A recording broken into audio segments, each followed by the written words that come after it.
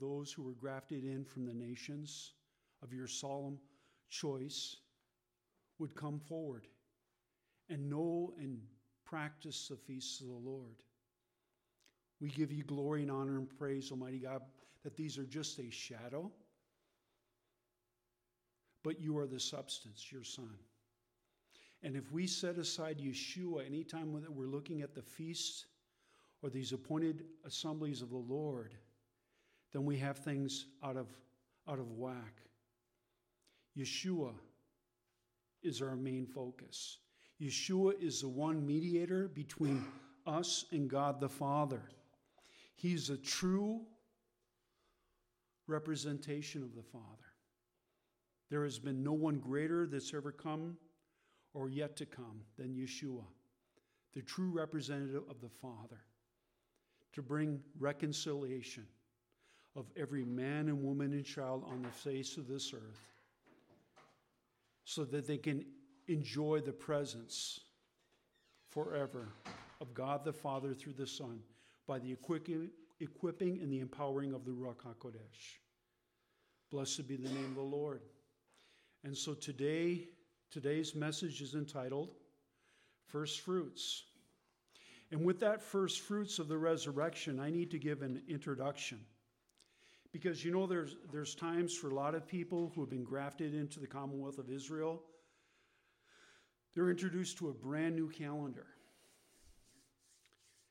where days according to the Gregorian calendar start at sunrise to sunset. According to the biblical Hebrew calendar, it begins at sunset and then the full day goes to the next sunset of the following day. And so with this, the biblical Jewish lunar calendar, the Jewish calendar is based on the cycles of the moon. Each have 12 months starting with a new moon. God commanded the Israelites to celebrate the new moon, the beginning of each month, called Rosh Chodesh, just as he told them to celebrate the Sabbath, the biblical feasts. We have followed the Jewish calendar tradition handed down over through the centuries. And what was the very first special occasion that the Lord spoke to his people? That being the Sabbath, Shabbat.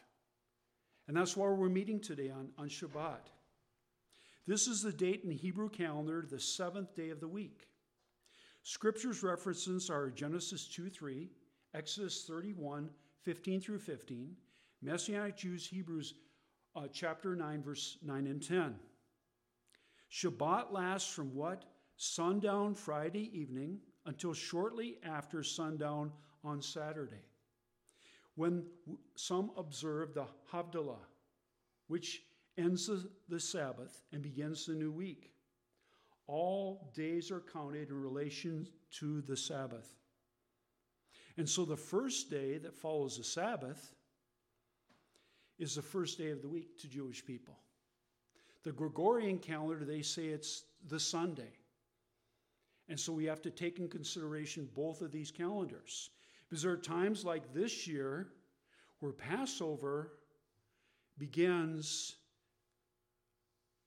on a different course than what resurrection or first fruits is. And there are sometimes, if you watch the calendars from years to year, it can be up to 2 to 3 weeks. Because as I said earlier, the Gregorian calendar goes by sun rising to sunset, where the biblical Hebrew calendar goes from the setting of the sun to the setting of the sun to the next day. And so with this gives further evidence of the centrality of this day to the Jewish people, being Shabbat. And so now we're going to go through a very, very quick synopsis of the feasts of the Lord. And which is the first feast of the Lord? But Passover, Pesach, which we just recently celebrated. According to the biblical Hebrew calendar, it's of the 14th month of Nisan. Now, if you were to search your Gregorian calendar, you would never see the month of Nisan even listed. And so, according to the Gregorian calendar, that usually runs between March and April from year to year. And where does it speak about the 14th of Nisan as being the time to celebrate Pesach, Passover?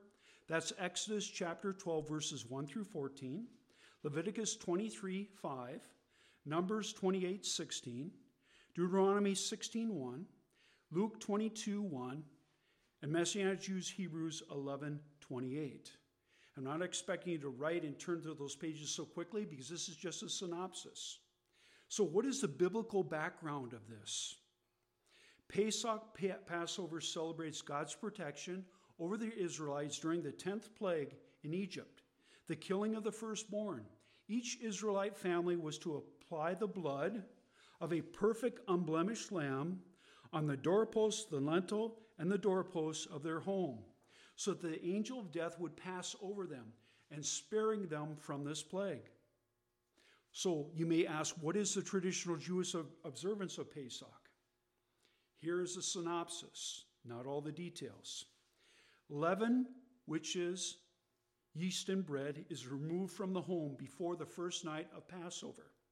The family Seder meal, special foods help tell the story of deliverance from slavery. There are 3 pieces of unleavened bread, matzah, placed in a special bag. The centerpiece broken and hidden, the afikomen, that which is coming, is to be found later and used to complete the meal.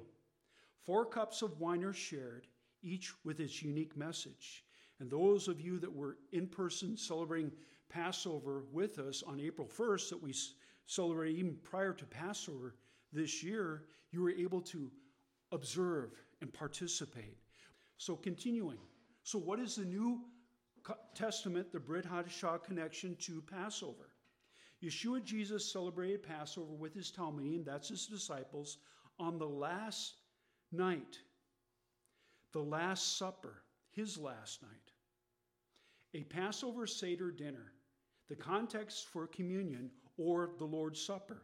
This is found in Luke chapter 22, verses 17 through 20. It says this in 1 Corinthians 5:7. For our Pesach, our Passover lamb, the Messiah has been sacrificed for us. So how do we apply this Pesach, Passover to ourselves personally? Each person needs to apply what? The blood of this lamb to the doorposts of his heart, the lintel and the doorposts of his heart, to be delivered from bondage of sin and spiritual death. In Matthew 26:28, it says this. This was Yeshua speaking at his Last Supper on Passover. For this is my blood, which ratifies the new covenant, the Brit Hadashah. My blood shed on behalf of many, so that they may have their sins forgiven. Now we must now look at the other portion, the next appointed time, and it's during the same setting of Passover, and it's called the Feast of Unleavened Bread, matzot, singular. And when does that start? According to the Hebrew biblical calendar, it starts on the 15th through the 21st of Nisan. And if you were to count those days, remember, from sunset to the next sunset, that's the day. You would count 7 days. And I've been asked this question many, many times. Okay, Rabbi, why does it show here in this Hebrew calendar there's actually 8 days? The reason is that those outside the land, and people want to participate, in about approximately the same time. Israel is so many hours ahead of us, are they not? And that's so the rabbis, when the people were dispersed, they allowed them to have an extra day to prepare. And so continuing, where does it speak of unleavened bread? Being the 15th through the 21st of Nisan for 7 days. Exodus 12, 15 through 20, and verse 39. Leviticus 23, 6 and 8. Numbers 28, 17 through 25. Deuteronomy 6, 16, 3. Luke 22, 7. Acts 26, and 1 Corinthians 5, 7 and 8. So, what is the biblical background of unleavened bread? It is a reminder of the unleavened bread the Israelites took with them when they were freed from bondage in Egypt. They had to flee quickly, and there was no time to let their bread rise. So what is the traditional Jewish observance of unleavened bread? Only unleavened bread can be eaten during those 7 days. There are many recipes for cooking with unleavened bread, and if you ever search on the internet, there's tons of wonderful recipes. Now, what is the correlation of unleavened bread with the New Testament? The Brit Hadashah. Yeshua broke unleavened bread with his disciples at his last Seder meal, saying it was his body, and that when he broke it, that when they break it in the future, they should remember him. Unleavened bread is striped and pierced and broken, a physical reminder of Yeshua's death. Isaiah 53 declares this: he was wounded because of our crimes, crushed because of our sins, and by his bruises we're healed. So how do we personally apply this to our lives? Leaven is often seen as a symbol of sin in the scriptures. So its removal from the home is a symbolic purification from sin. And that's what Yeshua accomplished in our lives. Rav Shaul, the Apostle Paul, urges believers to get rid of the old hametz, the leaven, because in reality, you are unleavened bread. For our Pesach lamb, our Passover lamb, the Messiah, has been sacrificed. 1 Corinthians 5:7. And lastly here, this is the part of the message we'll be focusing on today. First fruits. Two separate designations of this, because it can get a little confusing. And we'll be going into the definition of these words, all right? Because they're so similar and they're so intertwined with one another. A lot of times people get them mixed up. So first fruits, Yom HaBrakim and Shifat HaOmer. One is the counting of the sheaves that were given to the priest, and he was to weigh before the Lord. But what is the first fruits that they're speaking of there? That is the first fruits of the barley harvest. So in present-day Israel at this time, what is going on? They're now harvesting barley. That was the first fruits. You know what's really even more confusing? Is that after those 49 days of counting forward, then comes a 50th day. And that's another day, which is also a Yom HaBrakim, which simply means first fruits. And what is that signifying? The wheat harvest. And then they were to what? To bring the loaves, and they're to bring it to the priest, and he's to wave that as a thanksgiving sacrificial offering to the Lord. So both are first fruits. One is early first fruits. And that's the one that we're going to be focusing on today. Because I will be teaching on Pentecost, which is Shavuot, the Feast of Weeks, and that will be during that 49-day period. So, in first fruits, Yom HaBrakim, Shifrat HaOmer. First fruits, and also the counting of the Omer. We do that for 49 days. When is this supposed to start?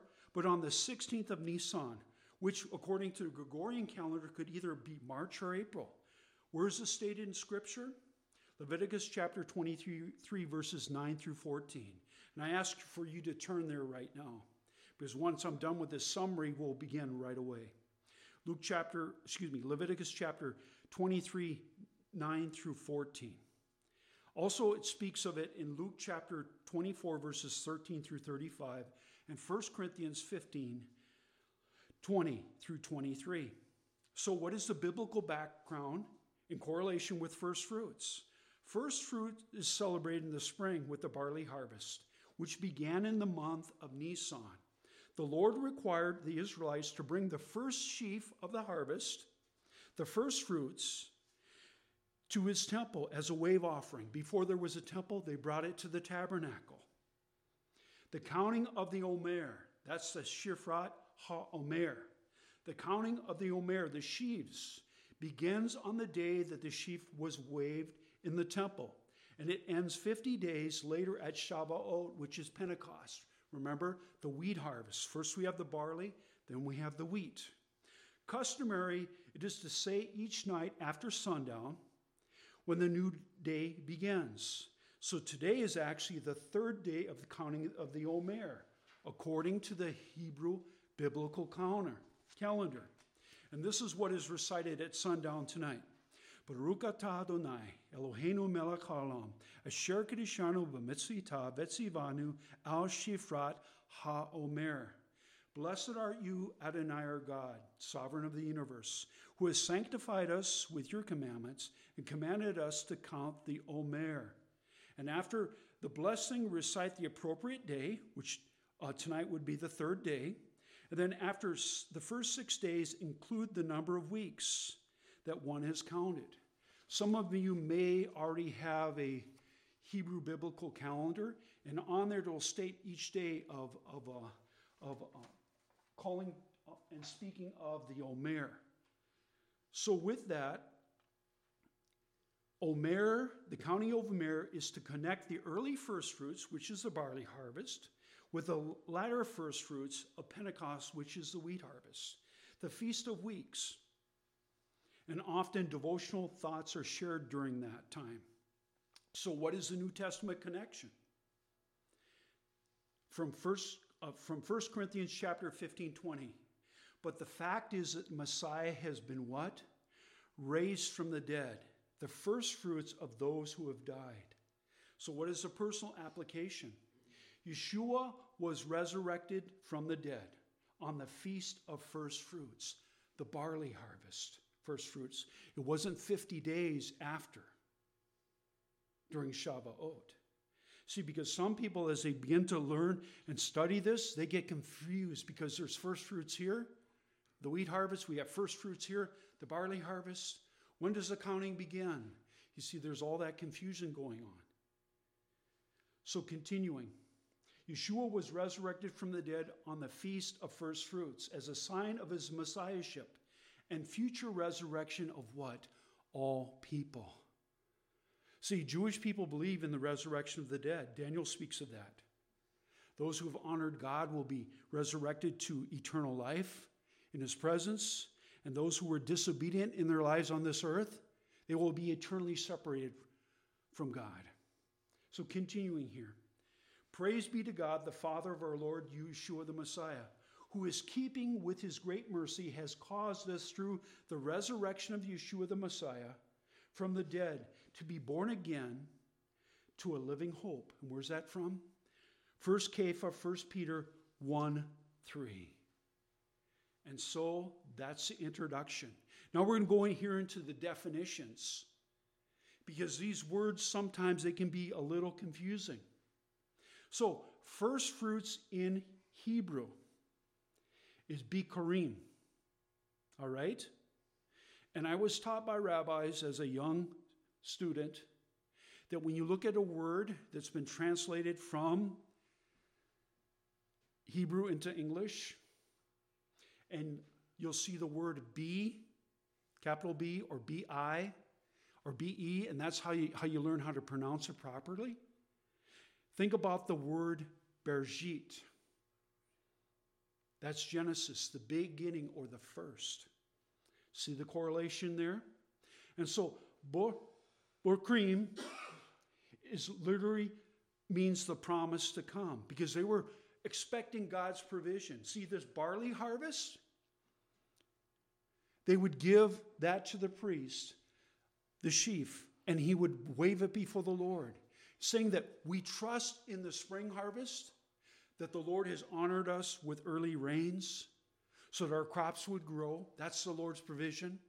We're expecting now that if we bring this barley harvest and we have our priest wave it before the Lord as a sacrificial thank offering, the Lord will allow during the period of the summer from the period of the spring up to the Shavuot, which is the wheat harvest, that the Lord will also bring rains. And then wheat will come up. And then we'll be able to take that after those 49 days. On the 50th day, we'll bring in that harvest and we'll say, yes, O Lord, we acknowledge you in all your provision. And I was getting ahead of myself right there. Now through the summertime period, it becomes very dry and arid in the land of Israel. And so there are times when there is not as much rain. They did not have the modern irrigation that we have today. And so with this, they were trusting the Lord for his provision coming in for the fall appointed times, when they would bring sacrificial gifts unto the Lord. And so continuing here. And there is one who never breaks his promise, speaking of the Lord God. And that is why the truth behind this promise to come is God's word is so powerful. So the Hebrew word for Yom is day, like Yom Kippur. Okay? So with this, Yom Bukrim is the day of first fruits. And notice that it's not singular, it is plural. Sifrat in Hebrew means counting of. Counting of what? The Omer. In Hebrew, Omer is a measurement. That is 2-quart dry measure. Did you hear that word? It's dry. Because if you wet down the seeds, they seem to be a lot more heavier, do they not? And to be a biblical, righteous measure, that barley had to be dried.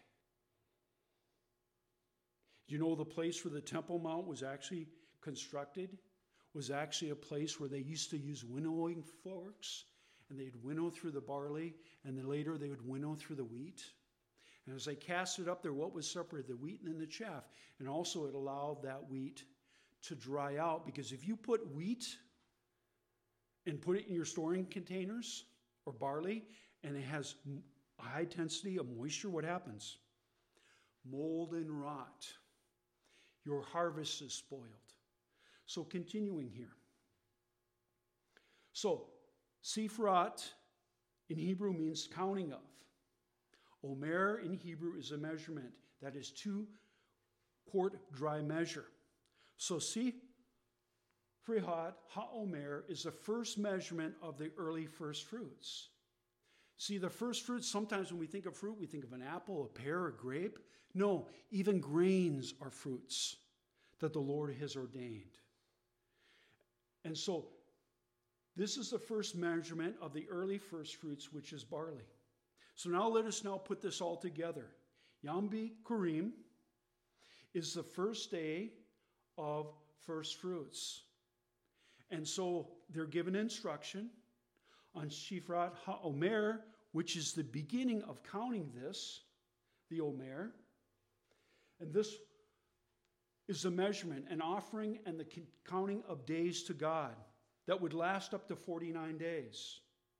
And this now brings us to the second first fruits. As I said earlier, the wheat harvest, which is Shavuot, Feast of Weeks, and is at Pentecost. Let us now bring this to conclusion. This is the Yom Bukrim, the day of first fruits, the earliest harvest of the fruit in Israel, the barley, the grain. And Sifrat HaOmer is the first day, which coincides with it, the measuring or counting of the offering of the first fruit for the next 49 days, until the harvest of wheat at Shavuot happens on the 50th day. So first fruits is required offering to God is to be done when? But on the 16th of Nisan. That month of the Hebrew lunar calendar follows the cycles of the moon, while the Gregorian calendar follows the cycles of the sun. And this would be either March or April according to the Gregorian calendar. You may be asking, Rabbi, why are you repeating that? Because we have to understand there are two different calendars here. There's a Hebrew biblical calendar and there's a Gregorian calendar. So going forward, first fruits is celebrated the spring barley harvest, which began in the month of Nisan. Adonai the Lord requires the Israelites to bring the first sheaf of the harvest, the first fruits, to his temple or to his priests, and is to be made as a wave offering. You're probably already there, so let us read. in Vayikra chapter 23, and we're beginning in verse number 9. Prior to this, we have listing of the unleavened bread in detail. And prior to this, we have Shabbat first, we have Pesach, and then we have the Feast of Unleavened Bread, which is Matzah. So beginning in verse number 9, it says this, "And Adonai said to Moshe, tell the people of Israel, after you enter the land I'm giving you, and harvest its ripe crops." Notice this is before they even enter the land. "You are to bring a sheaf of the first fruits of your harvest to the Kohen, which is a priest. He is to wave the sheaf before Adonai, so that you will be accepted. The Kohen is to wave it on the day after Shabbat," which to the Jewish people was what? The first day of the week. But to most of those who've been grafted in, they call that day Sunday. "On that day that you wave the sheaf, you are to offer a male lamb without defect. In the first year is a burnt offering for Adonai. Its grain offering is to be what? 1 gallon of fine flour mixed with olive oil, an offering made by fire to Adonai as a fragrant aroma. Its drink offering is to be of wine, 1 quart. You are not to eat bread, dried grain, or fresh grain until the day you bring the offering for your God. This is what? A permanent. What does permanent mean? Forever. A permanent regulation through all your generations, no matter where you live." Notice that. Because he knew that they were going to be cast out from time to time. It's amazing that this past year there were more Jewish people living in the land of Israel than throughout the other known parts of the world. And so the Lord knew all these things. See, nothing takes him by surprise. And continuing here in verse number 15. "From that day after the rest, that is, from the day that you bring the sheaf for waving, you are to count what? 7 full weeks, which adds up to what? 49 days. And on the 50th is Shabbat. So now here as we dig a little bit deeper. So some of you may be asking, well, aren't they commanded to bring a lamb? But know this, Yeshua our Messiah is our lamb offering, made once and for all time. So let us continue. The series of spring holy days continues with the arrival of Yom HaBarkim, which is Day of First Fruits, and was correlated tightly with that is Shifrat HaOmer, which is the counting of the measuring of the barley. Literally, it is a counting of the Omer or sheaves. In practical terms, this celebrates the first of spring, when the first barley harvest was brought as an offering to the priest in the tabernacle and later to the temple.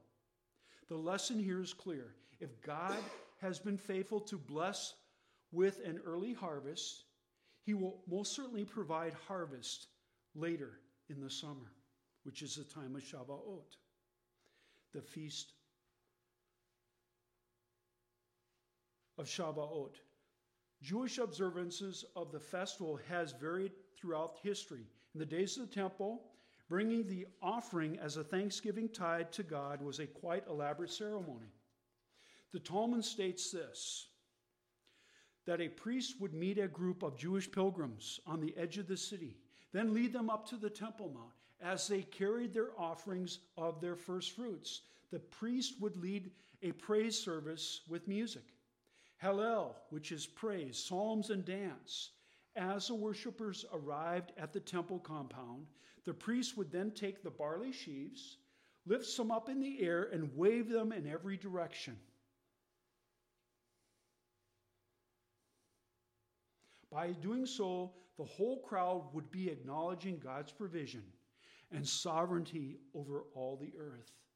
That last paragraph came from Alfred Edersheim in his book section, The Temple, page 256. Now let us look to the traditional Jewish observance. And like I said, this is a synopsis. If I was to go into all details, this could be 5 to 6 separate messages. So Jewish people began counting the Omer on the second night of Passover, at their second Seder, with the reading of the traditional blessing. Baruch atah Adonai Eloheinu melech haolam, asher kiddushanu b'mitzvita v'tzivanu al shifrat ha'omer. Blessed art you, O Lord our God, King of the universe, who has set us apart by your commandments and has commanded us concerning the sheaf. This blessing is read every evening for the next 49 days, with the adjustment made according to the number of days that have been counted. For example, Hayom Yom Echad Le'omer. Today is the first day of the sheaf. The next day would be then the second day, then the third, until the 49th day is reached. On the 50th day marks the next major holy day of the biblical calendar, called Shavuot, Feast of Weeks, and Pentecost. In essence, then Shifrat HaOmer, the counting of the sheaf, is not a countdown, but a counting up in what? Anticipation of the next great work of God at Shavuot. And traditionally, what happened on Shavuot? Moses came down with the Ten Commandments. Fast forward in Acts chapter 2, what took place? The 120 Jewish believers were there in the upper room, and the Ruach, the Holy Spirit, descended upon them. That's what took place. So these are great times and great times of anticipation, expectation from the Lord. So continuing, the blessing and the numbering of the Omer can be found in most Jewish prayer books. Some people even make use of a special calendar, as I mentioned before, that lists the days of the Omer. So now let's go quickly to the Brit Hadashah, the New Testament observance. Since it is overshadowed by the grandeur of Passover, one wonders if Yom Bikurim, the day of early first fruits, has any significance in the Brit Hadashah, the New Testament. Indeed, the holiday is mentioned in the Brit Hadashah a number of times. I believe it should be one of the most important festivals for all Messianic believers in Yeshua. A close reading of 1 Corinthians chapter 15 will show us the vital link of Yom Bikurim, which is first fruits, the day of early first fruits, to the ministry of Messiah Yeshua. As Rabbi Shaul of Tarsus teaches the believers about the doctrine of the resurrection, Shaul makes an amazing connection to this biblical holiday. So let us now turn to 1 Corinthians chapter 15 and beginning at verse number 1. Blessed be the name of the Lord.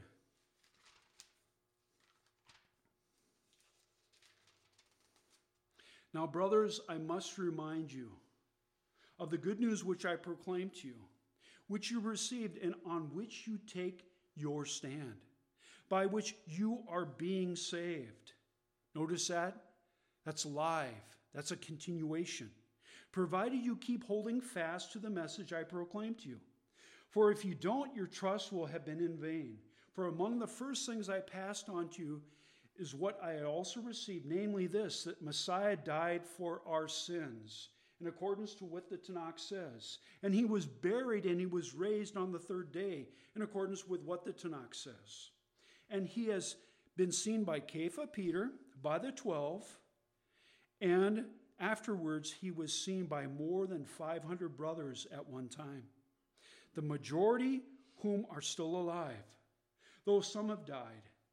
Later he was seen by Yaakov, that's Yeshua's brother, then by all the emissaries, all the apostles. And last, he was seen even by me, even though I was born at the wrong time. Who's speaking here but Rav Shaul? For I am the least of the emissaries, unfit to be called an emissary because I persecuted the Messianic community of God. But by God's grace, I am what I am. And his grace towards me is not in vain. On the contrary, I have worked harder than them all, although I was not I, but the grace of God with me. Anyhow, whether I or they, this is what we proclaim, and this is what you have believed. But it has been proclaimed that Messiah has been raised from the dead.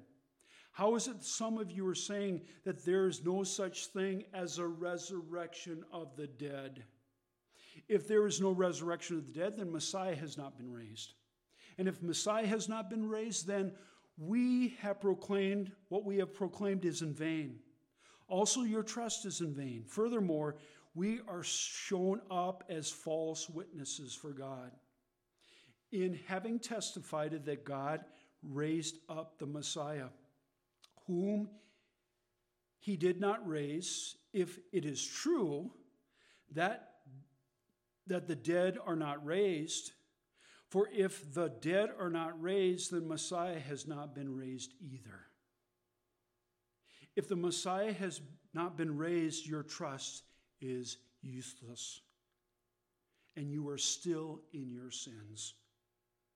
Also, if this is the case, those who died in union with Messiah are what? Are lost. If it is only for this life that we put our hope in Messiah, we are more pitiable than anyone.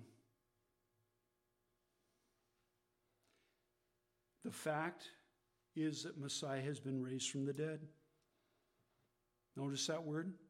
Fact. Undeniable, proven truth. But the fact is that Messiah has been raised from the dead and the first fruits of those who have died. For since death came through a man, also the resurrection of the dead has come through a man. For just as in connection with Adam all die, so in connection with the Messiah we have been made alive, but each to his own order. The Messiah is the first fruits. Notice that word? Then those who belong to Messiah at the time of his coming, his appearing, then the culmination of when he hands over the kingdom of God to his Father, after having put an end to every rulership and every authority and power. For he has to rule until he puts all his enemies under his feet. And so with this, we see clearly that Rav Shaul is now making this connection of first fruits directly to the resurrection of Messiah.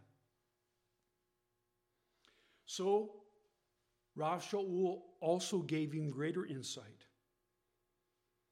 And where is that? 1 Thessalonians chapter 4, verses 13 through 18. We're now going to compare these two. As you're turning there,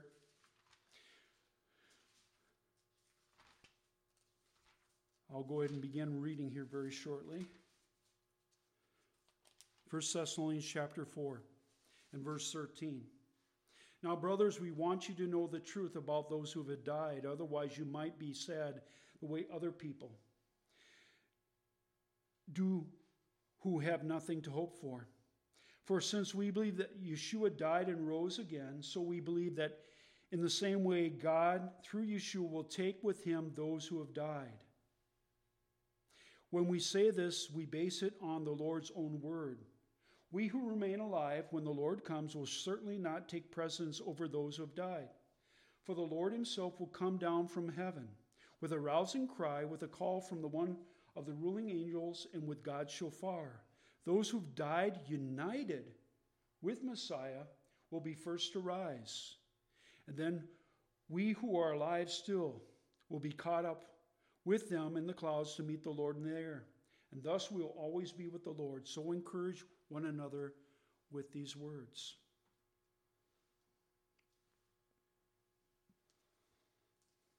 It's important now that we read verse 16 again. For the Lord himself will come down from heaven with a rousing cry, with a call from the one of the ruling angels, and with God's shofar. And those who died united with Messiah will rise first.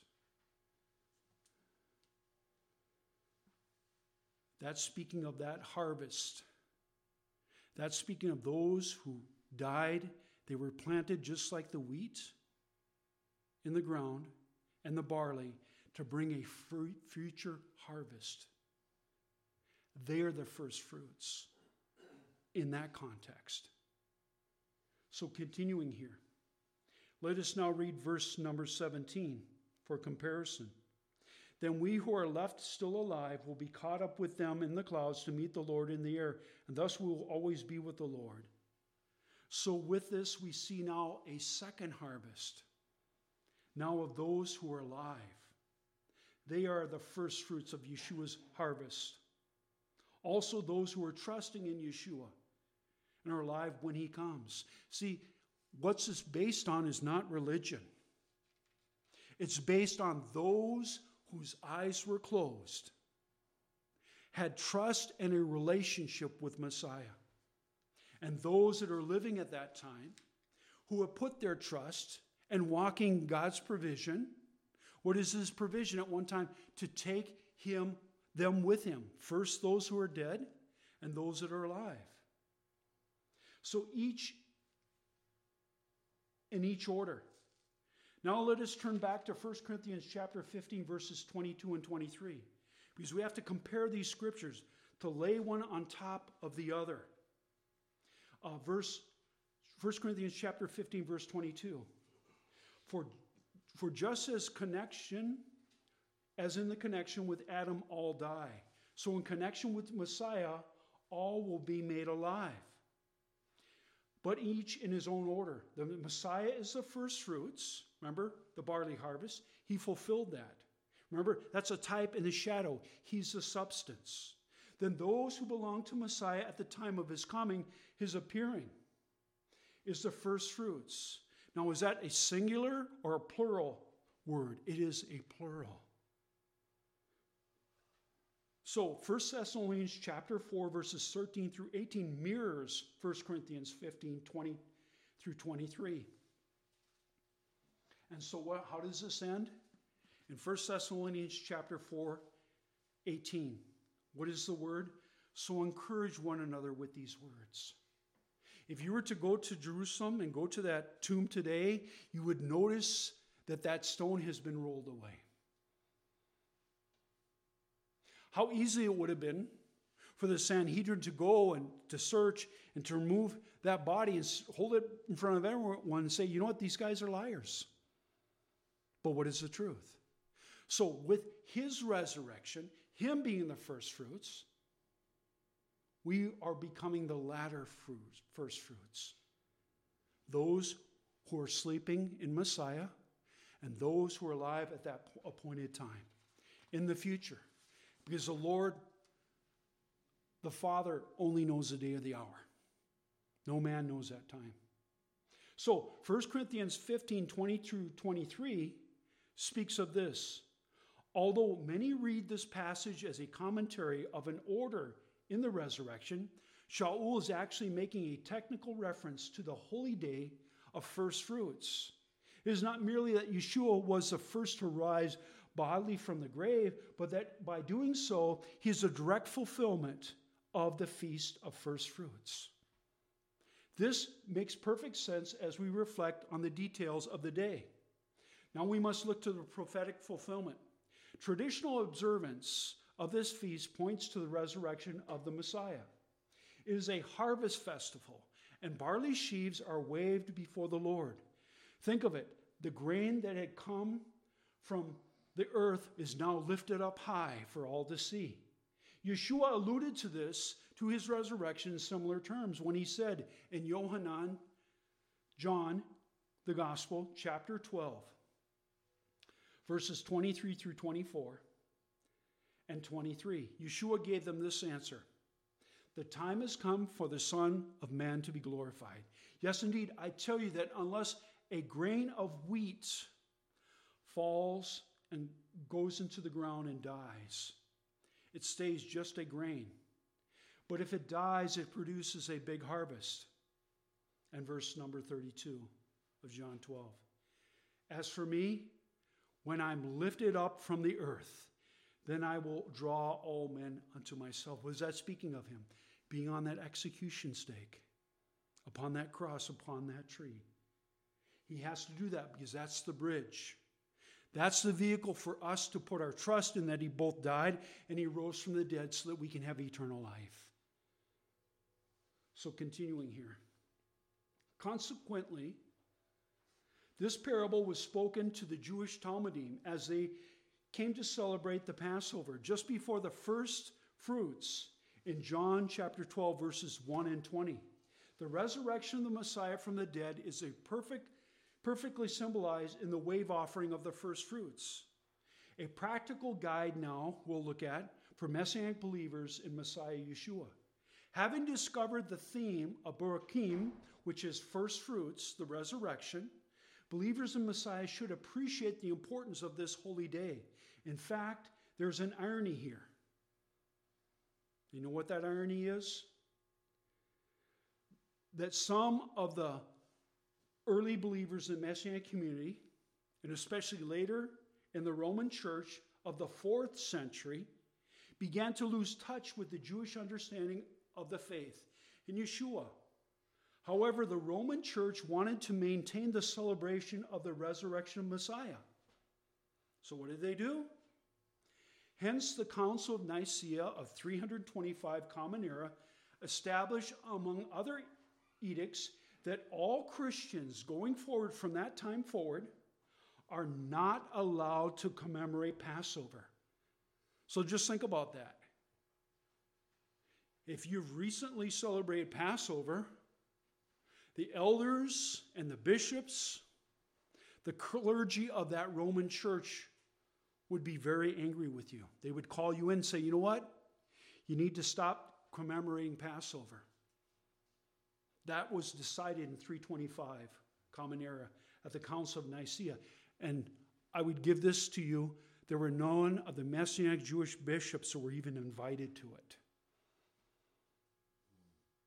That was the beginning of separation theology, replacement theology. That was the foundation of creating a different Jesus, a European Jesus that had no Jewish heritage whatsoever. So they decided to observe the resurrection on a new holiday. It was no longer called first fruits because these Christians were not allowed to celebrate Passover anymore. And what was the name of that day they gave? Easter.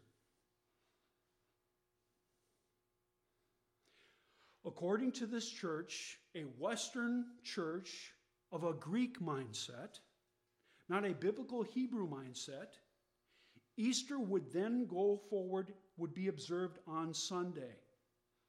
Remember, earlier I shared that the Jews considered the day after Shabbat the first day of the week, the work day, the work week began.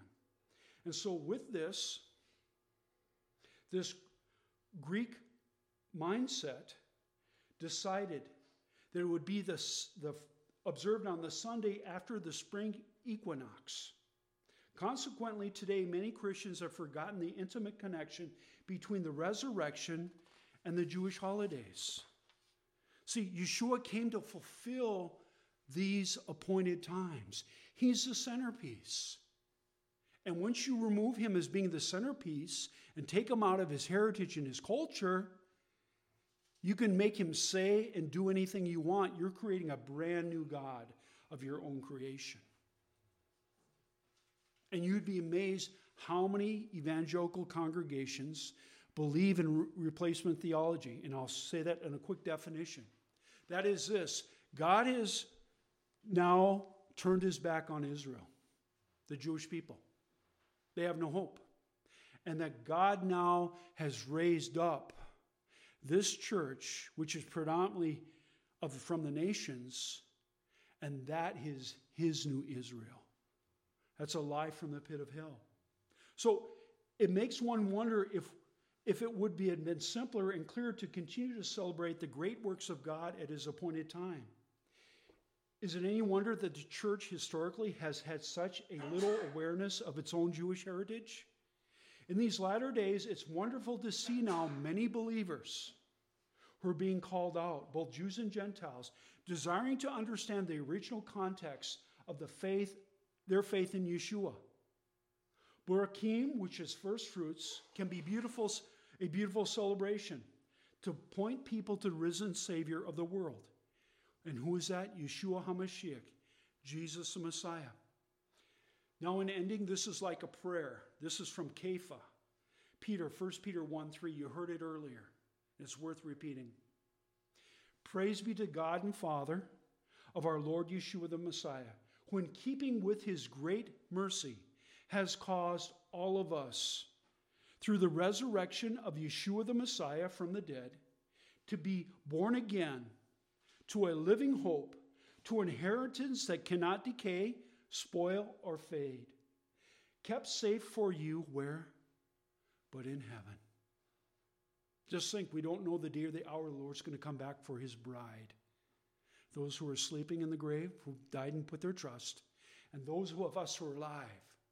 There will be two first fruits going on simultaneously. The first fruits of those who've been planted. They've invested their trust. Their last dying breath is believing that the Lord would honor his word. And just as Messiah was raised from the dead, so shall they be raised from the dead. And those who are alive shall be transformed in a twinkling of an eye. We will receive our glorified bodies, and we will dwell with the Lord forevermore. And that's why 1 Thessalonians 4, 13 through 18. 18 says, so now encourage one another with these words. So I say this to you, Hag Sameach Passover, happy Passover. And for tomorrow, which is the first day of the week, happy first fruits Resurrection Day. Because Yeshua never said, I am the Easter. He said, I am the resurrection and I am the life. Blessed be the name of the Lord. Shabbat Shalom.